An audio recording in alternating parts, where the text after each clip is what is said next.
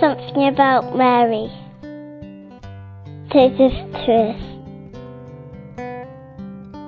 My name's Sarah, and I'm American originally. And for me, Mary is my spiritual mother, so I really look to her for that overwhelming feeling of love and protection, and the love that maybe at times my own mother hasn't been able to give me. I know that Mary can give it to me instead, and that she always wants the best for me, and that I look to her for the virtues of humility and perseverance.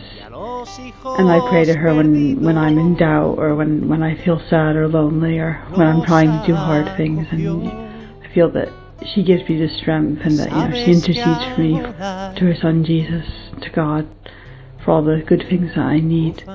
And so I feel it's a really vital part of my faith to trust in Mary.